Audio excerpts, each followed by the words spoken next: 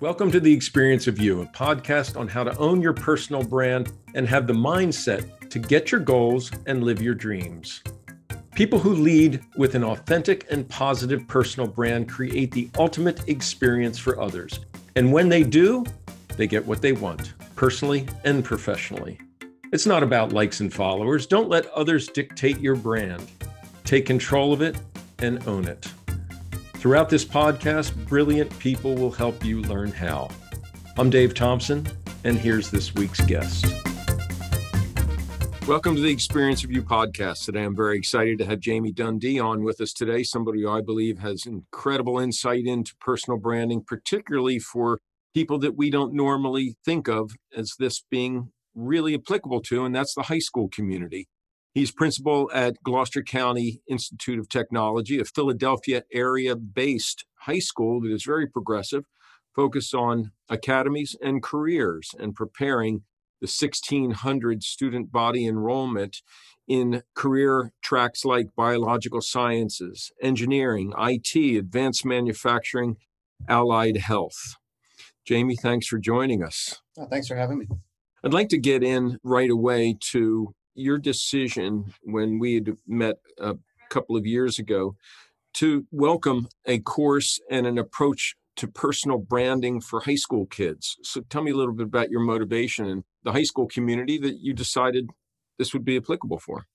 Sure. I think one of the issues that we see with high school students and one of our responsibilities is preparation for these students to really get ready to enter into career fields and get ready for employment. Again, we know there's going to be a multitude of steps that they take and pathways to get to the end goal of employment.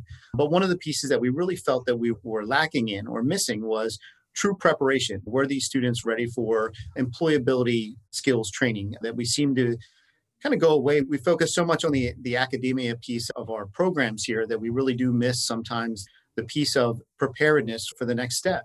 So as your term of personal brand, it's essential.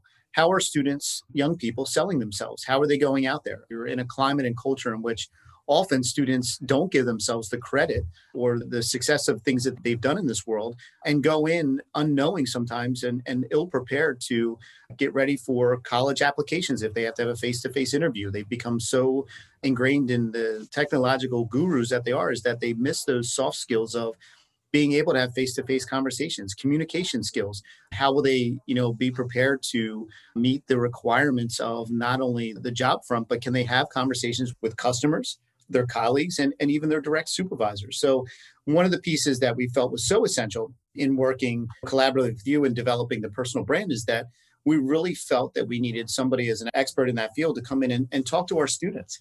And things that maybe we would have taken for granted decades ago are missed. Things that were taught in the home no longer exist.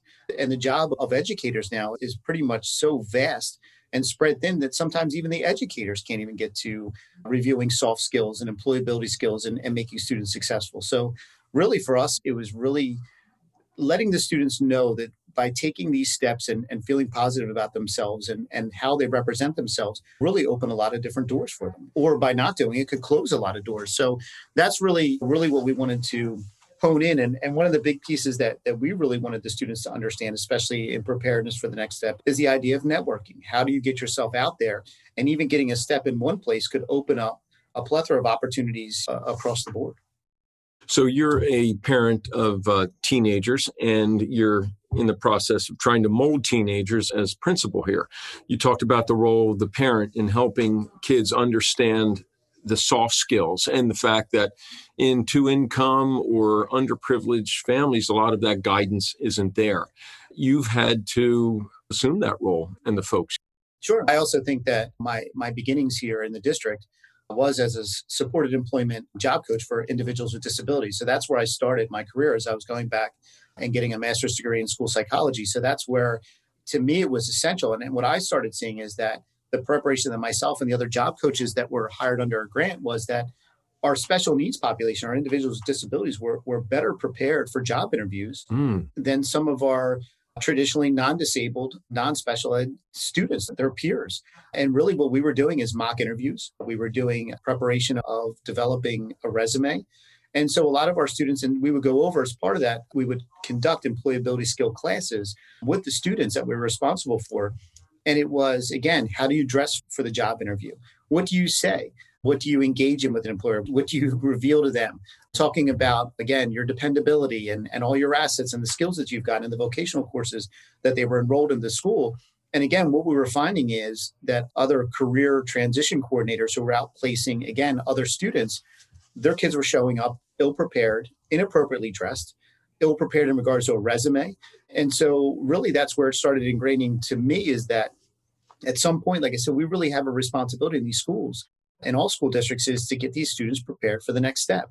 And again, what I was noticing even back in 1996 is that kids were not prepared on how to sit for a basic job interview or how to appropriately fill out a job application. There were questions that they couldn't even, basic questions that used to, again, take place in the home. And regardless of what that home looked like, even our most successful higher tier individuals, as you would say, in society, those students were equally ill prepared. So that's really where the trend started for me. And then as my career went on, it's taken different paths, but the end goal is student success to the best of their ability, whatever that is.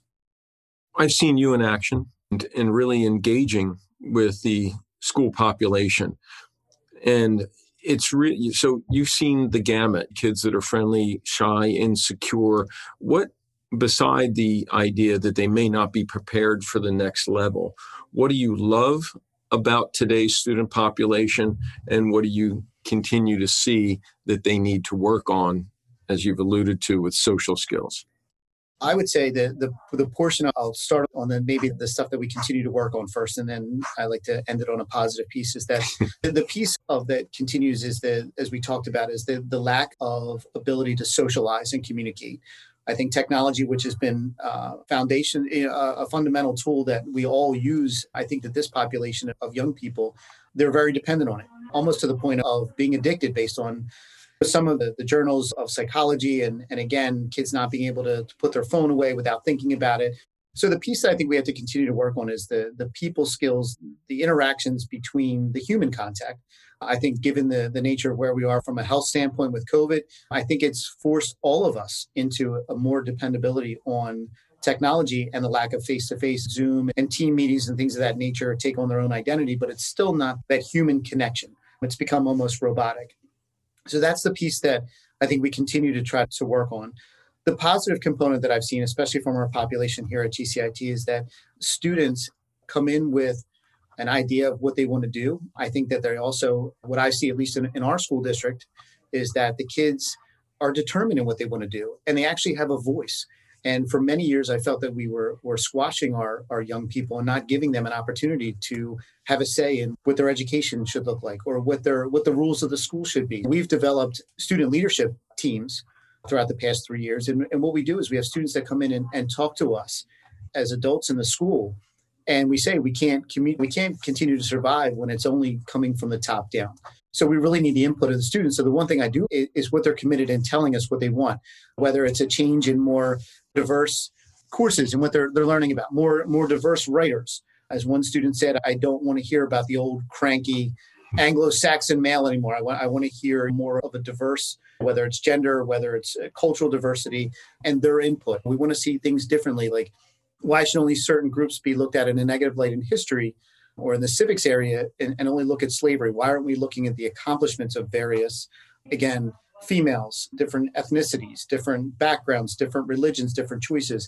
And we seem to only highlight certain areas of history. Why aren't we looking at it more globally? So I think the one thing I do is how strong these students are in speaking their mind. And ultimately, they're going to be the ones that lead this country. So I think having that positive framework, a lot of our students come here with that. And I think one of our responsibilities as educators is to really help mold them or direct these students in a positive way, is to continue down that path. How do you use your voice for good? How do you stand up for yourself and don't get walked all over? You are going to be the future voters. You are going to be the future decision makers, leaders of this country. So what do we want out of those individuals? For me, I want, whether it's my own, 2 children at home or the close to 1,600 that I want to be treated the same way, I want them to have a say. I want them to have a voice, and I want them to feel confident in why they are standing up for themselves. One of the things that I'll applaud you on, and I asked you about this previously, is every day when the buses unload and you'll stand there and greet nearly every single student. And you're creating not only the personal connection, but you're creating an experience. And this is the experience of you. And I've noticed the experience of you is very involved with the student body.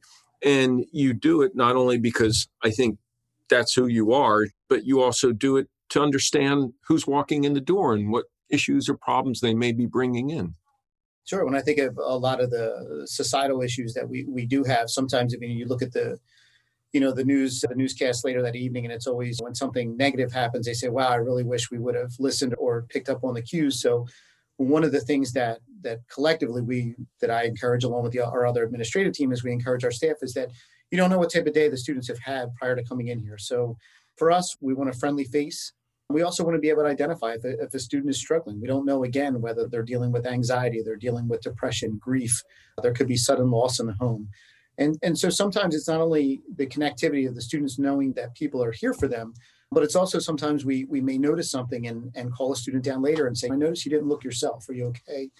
And we want you to talk to one of our counselors here. And maybe it's something that it's just at the beginning phases, or maybe it's somebody dealing with something. And we really want to try to offer that help to them. But I also think that gone are the days of have to be the ones in complete control. And I think it's essential for our students to have that rapport, to see the human side of adults and teachers. And I always laugh at when I get to go on the senior trip and they see us, they'll see me in a baseball hat and shorts, and they go, gee, I didn't even know you didn't have anything but a shirt and tie. So I think that's important for these students to have that understanding, is that these adults have, although there's an authoritative role in things and what we have to do, it's also a role of coming out of care and understanding. And I think that's where the psychology background for me and my master's in school psych is that's where that comes into play, is that there has to be a level of rapport and understanding. And it's something that if I'm going to ask students or staff to do it, then whatever I'm preaching, I'm going to do myself. And one of the things we talk about is we all don't have to have Thanksgiving dinner together, but we have to work in an area of respect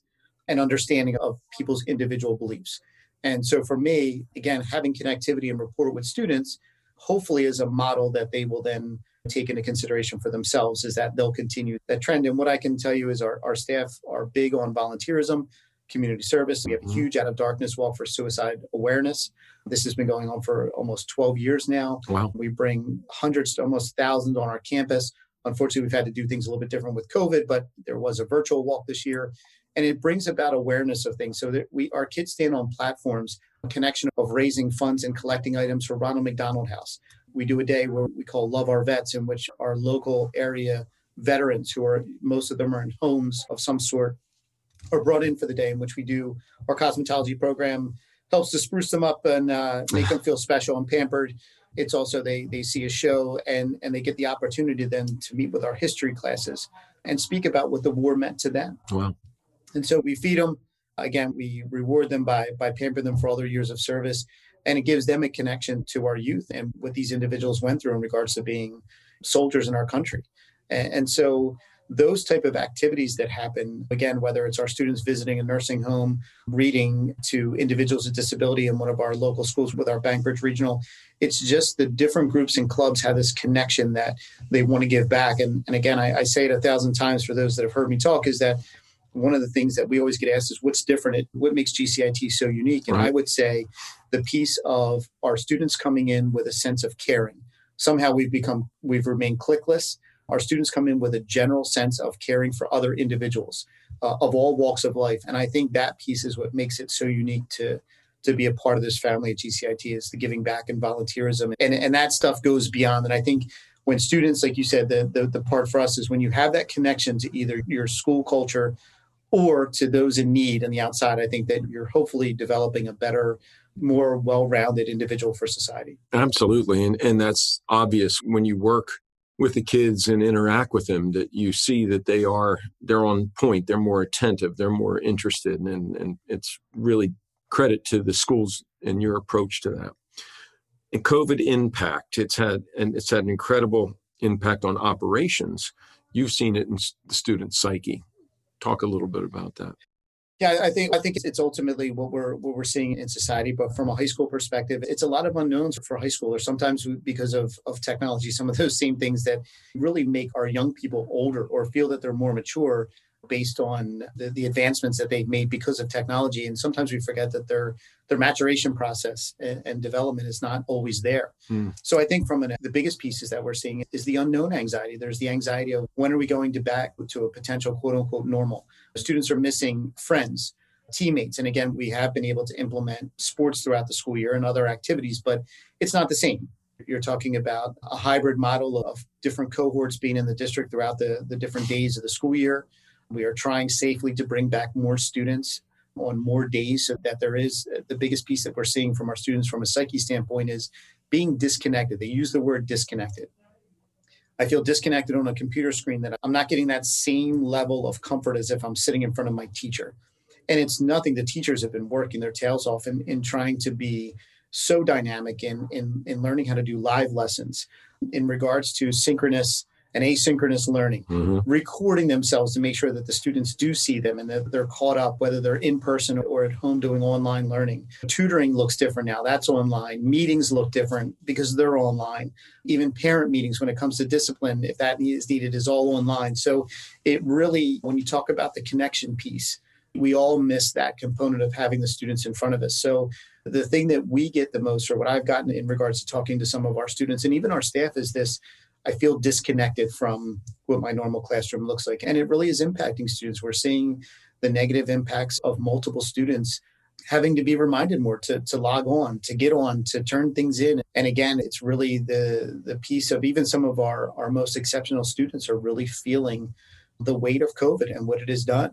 And I think it's also done the same thing for families. Families have to take an approach sometimes of keeping their students home on remote learning because of someone that's living in the home with them, and they don't want to endanger those individuals.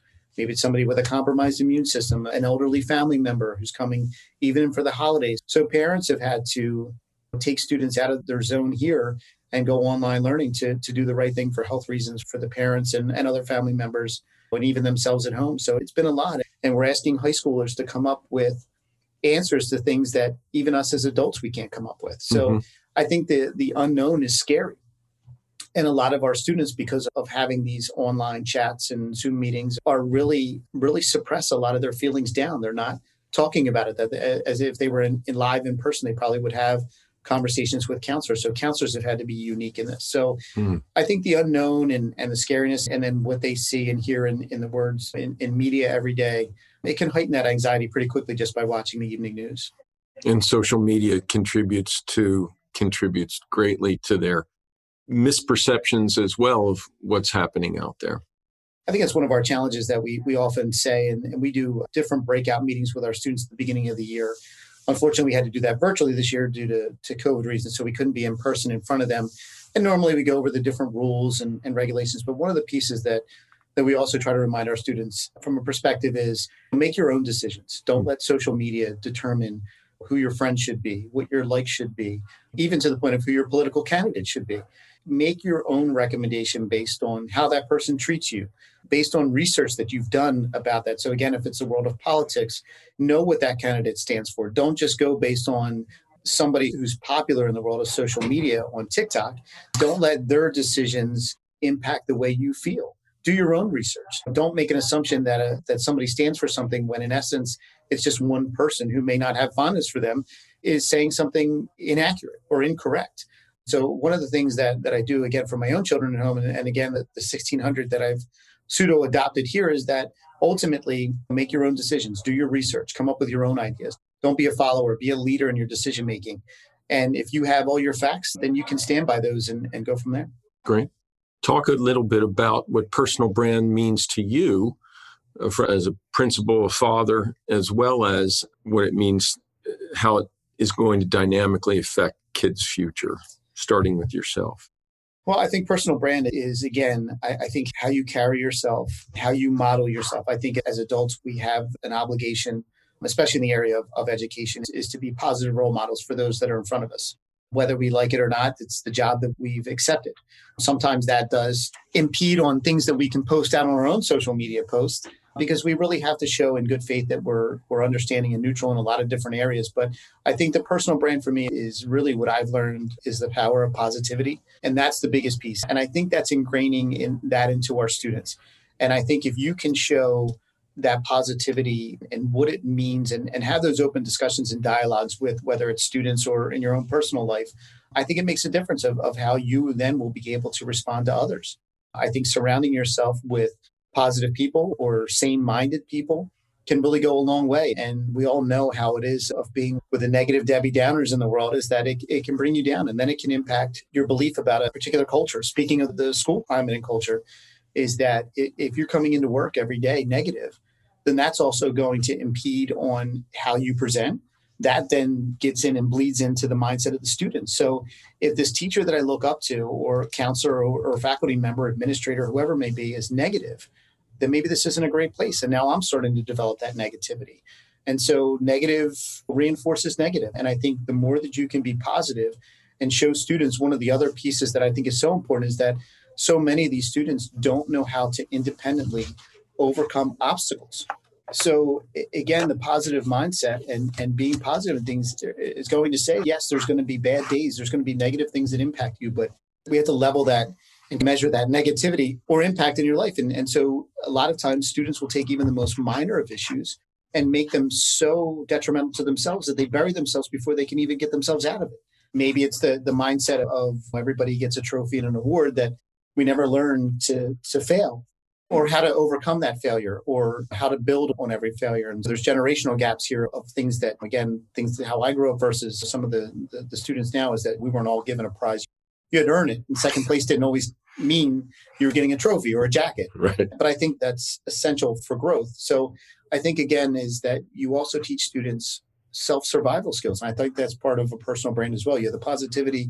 And then how do you survive? You have to get out of the mindset of being a victim.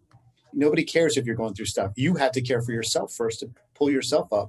Yes, you have to rely on friends. Yes, you rely on the resources you have, if it's counselors or parents or, again, colleagues, and no matter what level you are. But the first part is you have to lift yourself out of that. Nobody's coming to rescue you. So you have to take that ownership, your first step. And I think that goes a long way. Again, the positive mindset, the survival mindset. And really the other piece is, and I think this is where the positivity piece is, I think it's okay to show, at least as an adult or youth, that it's okay to make mistakes. But the biggest piece is taking responsibility and ownership for those mistakes. And I think that's the part that we've all missed. Sometimes, unfortunately, everybody wants to save or get somebody out of a situation instead of letting them learn from it.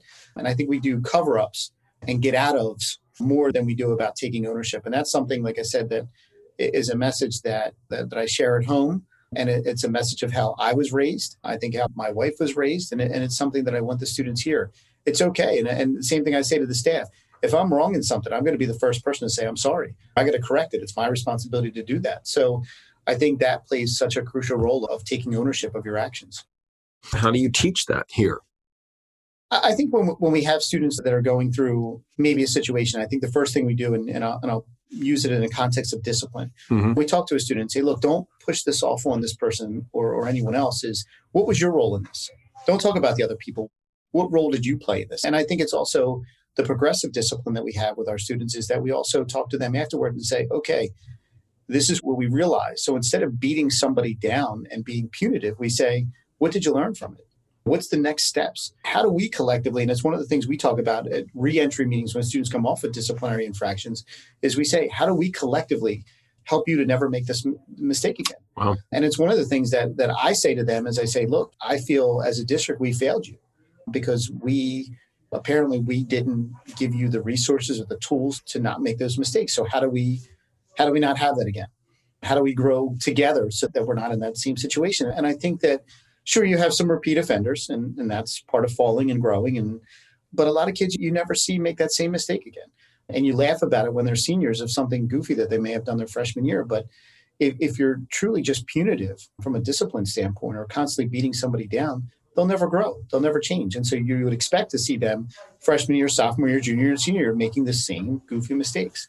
And I think it's okay if you're working on a project or something here and we talk about what type of reaction do you have. So if a staff member makes a mistake, then, again, sure, sometimes you do have to, there's disciplinary issues but at the same time, it's okay. So what tools did we not give you? Or how do we make sure that we don't do this again? And how supportive can we be? Or do we need additional professional development in that area or something, whatever it may be? I think, again, we're in a very big throwaway generation where value stickers get lost very quickly on simple mistakes. And I think the throwaway generation is something that we don't support here. So it's, again, I'm not giving up on you. And that's what I always tell them. I'm like, look, I have gray hair and I'm old and I don't want to sit there. I don't hold on to this. So the feelings that I had before your infraction even happened are the same feelings I have now. It's over. That piece of your life is over. Let's not go down that road again. And how do we collectively do that? And the hope is that what I also offer is that when I see the students, I also want you to come up to me, and I don't want our experience always to be one that you think that it's always got to be negative. I want it to be, hey, I just want to let you know that I'm doing this at home, or I'm going for this job interview. Tell me the positive things, because we want to know that it was successful. So I think that's the piece of it, is that when you come here, whether it's staff or students, there's a component of family. And we all know that there's family members we have to help and support throughout their life as a family member. But you wouldn't turn your back on family. So why would you do it to young people in the mindset of a school setting? Absolutely. The whole concept that you just presented about throwaway generation is fascinating to me. But I want to also now pivot a little bit to your graduates. You have a ton of graduates who come back and realize the experience that they had here was extraordinary from others that they're meeting in colleges or in their career. And you invite them back. They speak to the student body. So share a little bit about that. We always encourage our students to come back. And I think that, again, we welcome one student input. Sometimes we want to keep that connection with the student, that we may have another student that's interested in a particular college or job or an apprenticeship. And so we say, again, we have this alumni that's graduated from here. I want to be in connection, and I'll get them in connection, that student, to talk about those things. But we also want the students to come in and say, I really thought that the next step of transition, again, whether it was college, military, the job force, apprenticeship programs, post-secondary ed, all the different steps, like I said, you can take. I want them to come back and tell the students, look, you might be a big shot here, or I didn't think that it was important to do X while I was in high school, but now I realize how important that was. I do hear more often than not our students coming back and saying, what I can tell you is, I like the fact that this teacher wasn't my friend in high school. We were friendly and we had a positive rapport, but I looked to them more as a mentor and a role model than I did as a best friend. And I often say that to our staff. You're not the cool teacher. Don't talk about what parties you went to or this, that, and the other. Not that those things can't be interjected of what you do in your personal life, but you want to be a role model. You want to stand up and show the positivity for these students. And I think that's the biggest piece, that when students come back, that's what they talk about. Thank you for pushing me. Thank you for believing in me. And that's from all walks of life. That's teachers, it's counselors, it's faculty members, coaches, administrators, advisors. And I think that goes a long way with these students. And the other part, like I said, is we want students to come back. I want the student who felt that it was essential for them, whether a family history of themselves who went to a historically Black college and university, is what were the steps like? And now being in a situation where you're in one setting and now going to the college setting, what was that process like? What did that mean for you? And once you got there at that school, what did it look like? How were you accepted? You could be the student council president here, and again, big fish in a small pond scenario. And then you go to a university that has 20,000 plus students, and now you're going there trying to recreate an identity. So what did that look like? What did the teachers who tried to show you some independence, self-thought, and responsibility, again, for your own learning and actions, what did that mean at the college level? Again, here I am at the college level paying top dollar. And we hope that some of the college courses that we implement here through dual credits and working with our collegiate friends next door at Rowan College of South Jersey, Rowan University, and other ones who we have affiliations with, is that we hope that they learn what it means to be an independent learner at college. I always thought that was the biggest buffer. You leave high school where you're in such a tight bubble and people tell you what to do. And we've tried to go away from that a little bit because, again, the next step is you go to college and say you need to learn how to do WASH on your own. No one's telling you when to eat. There are no bells to tell you when to go to the library to study or when to jump on, or again, some colleges are so big they don't even know whether you're going to class or not. It's important, I think, as adults, like you said, is that you're honest and open with the students as to what the next level of expectations are. And I think that was also part of the branding program that you brought to us, is that preparing students for the next step of what you can expect walking through the door. And I think that's something our alumni do come back and tell us, is that they were more prepared than some of their other roommates, people live in the suites with them, or kids they have classes with. Coming out of COVID, we know this is going to, and we're in February now, 2021. We know this is going to pass largely. Project yourself ahead to fall of this year or spring of next year. Anything that you and the faculty here is thinking about implementing in response to what you've learned, students' reaction to this pandemic has been, or the difficulties they've had staying focused? I think what we really have to do is we really have to get back to as I mentioned earlier, is the soft skills of really quelling a lot of the anxiety. We're going to have some students that are coming back to us in September that have not set foot in this building since last March. March of 2020 is when they went out. I mean, our upperclassmen, and some of them have not been in the building for many different reasons, health reasons, anxiety levels, safety, beliefs in the home, whatever it may be, for all justifiable reasons. But it's really going to be, for many of these students, is a reintroduction back into the wild, is coming back in, wow, yes, riding a bus again, coming in and leaving your home. So to us, I think we really have to reintroduce students back into the climate. And really, we have to look at the mental health component really more than anything. They've been staying up with their academics, but now it's the psychological aspect of it all and focusing on those. And again, if students aren't ready mentally, then learning is not going to sink in. So I think it's really those soft skills that we talked about, is really getting used to having conversations right now. Even in lunchrooms right now that we have, kids are at individual tables. And I'll see students on their phone talking to somebody who's not next to them, and somebody's 6 to 8 feet away from them. They're not communicating with them, but they're talking to somebody at home, which is wild because, again, maybe it's one of their best friends who's in a different cohort and they're not there. One of our teachers was having a discussion with me the other day, and they said, when we come back more, one of the things I want to do for our students as we bring them back into the system is I want to have technology-free days so that we're not going to do technology on those days. It's going to be more intergroup, small group conversations. And we're going to throw technology out that day and really focus on working on the skills, which I thought was a great idea and not even thinking about it. And I told them, I said, I really want to see how that works. They're going to start to implement it with our second semester beginning. And the goal could be professional development and getting ready for next school year. That is to really limit the number of minutes on technology. We do know that like I said, it's a huge tool, but I think they've become so ingrained in it. All of us have, that we've missed the interpersonal piece. Mm-hmm. As I mentioned before, the experience that you create, I think, is extraordinary in a progressive institution that really gets kids ready to jump into the work world. And what you help push down to the counselors and faculty and advisors is really this idea of independence, self-discovery, and self-determination. And it's truly unique from what I've seen. Any further thoughts as you would like to talk about the experiences that we all create for others and what we can do to maximize our humanity? I think that's a great piece. I think we have to, one of the pieces I think that we're very blessed here is that we have a faculty that we don't have a high turnover. We have the same faculty members. It's not uncommon to have somebody 15 plus years on our faculty. And one of the things that I was taught by our professor in a course, an ed organization leadership course, was when you have staff members, they shouldn't be throwaway. They should be viewed as family. And it's your responsibility to make them better. You hire them, and it's your job collectively to help mold them in what the desires of the district are. So I think one of the things that we have that's so essential is that our staff believe in the human contact piece and of looking at those things, all the volunteerism and community service piece. And again, I think that now siblings are seeing, younger siblings are hearing about these great things, and they're choosing to come here because of the teaching staff that we have. So I think the component is that it has to be a climate and culture across the board.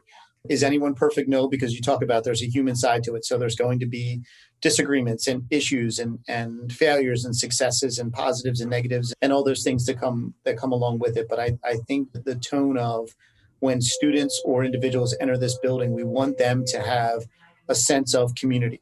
We want them to and feel part of it. And I want them to feel that their 4 years here was, I always say to the students when they come in freshman year of orientation in the summer, is leave your imprint. You have 4 years to leave your unique imprint that you're here. And I think that is such a key piece. That's my piece that when I get introduced them, we do a big freshman orientation in the summer, and we don't talk about the nuts and bolts of the school. We don't talk about the rules.